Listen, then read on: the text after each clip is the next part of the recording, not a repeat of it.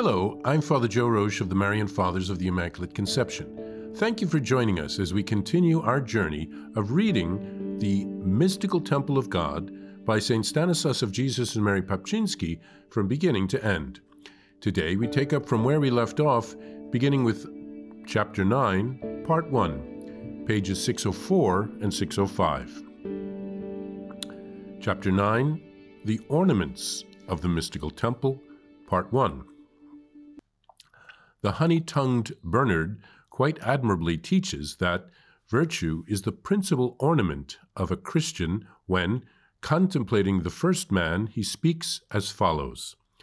It seems to me that I see the first man clothed in 4 virtues, namely, mercy and truth, justice and peace, from the very beginning of his creation, and, as the prophet mentions, he was clothed with the robe of salvation, Isaiah 61:10.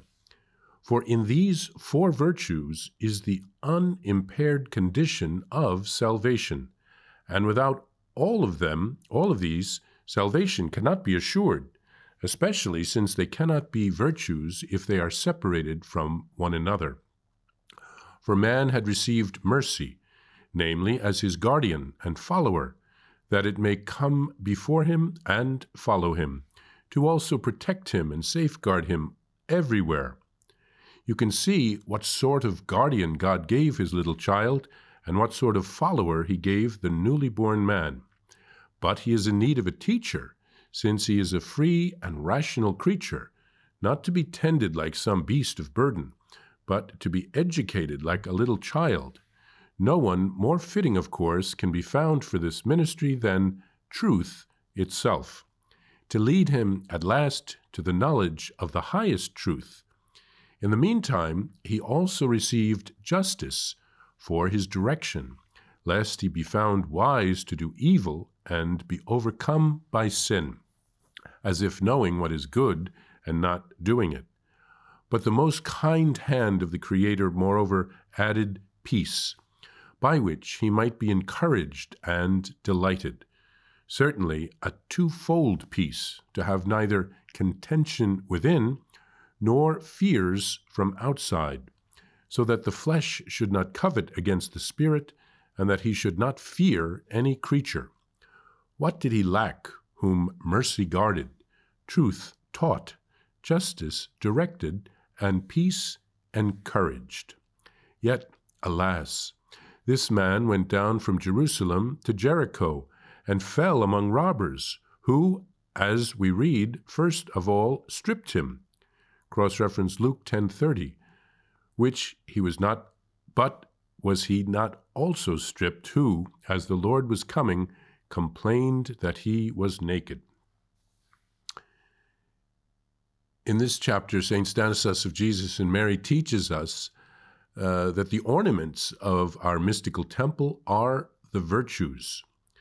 Many years after writing this, St. Stanislas will accept the rule of the 10 virtues of the Blessed Virgin Mary of St. Joan of France as the rule of the Marian community.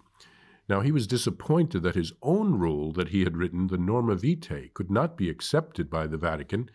The Church was only allowing new religious communities at that time in history to come under already accepted religious rules. But when he read the rule of the 10 virtues of the Blessed Virgin Mary, he said, we can live under this rule. He knew that this was the path that the Lord had for the Marians to receive papal approval. Now, it is no longer our rule of life, but it is part of our heritage and our history. St. Stanislas here quotes a sermon by St. Bernard of Clairvaux, who talks about the first man, Adam, being clothed with 4 virtues, mercy, truth, justice, and peace. And this reminds us of a quote from Psalm 85, mercy and truth have met each other, justice and peace have kissed. These 4 virtues will lead us to salvation, according to St. Bernard. He calls mercy our guardian, and follower, a sort of a bodyguard to protect us and watch over us from in front and behind. The teacher is truth, and then we receive justice to stay in the right direction and to avoid evil and sin. And finally, we receive the gift of peace. God wants us to have inner and outer peace. He doesn't want us to be overcome by fears. Let's thank God for the gift of the virtues, and let's live using these virtues to help us to get to heaven.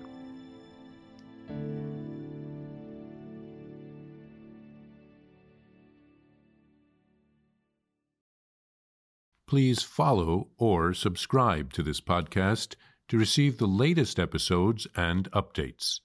If you have been blessed by this podcast, I invite you to leave a review. Reviews greatly improve our podcast ranking and will help spread this podcast to other people throughout the world. Thank you. I invite you to listen to more shows brought to you by the Marian Fathers of the Immaculate Conception.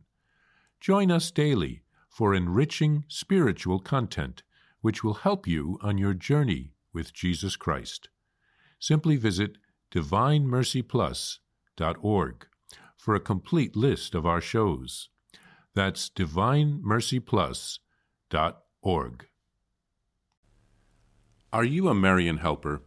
Join our Spiritual Benefit Society and start sharing in the graces of all the daily masses, prayers, and good works of Marian priests and brothers all over the world.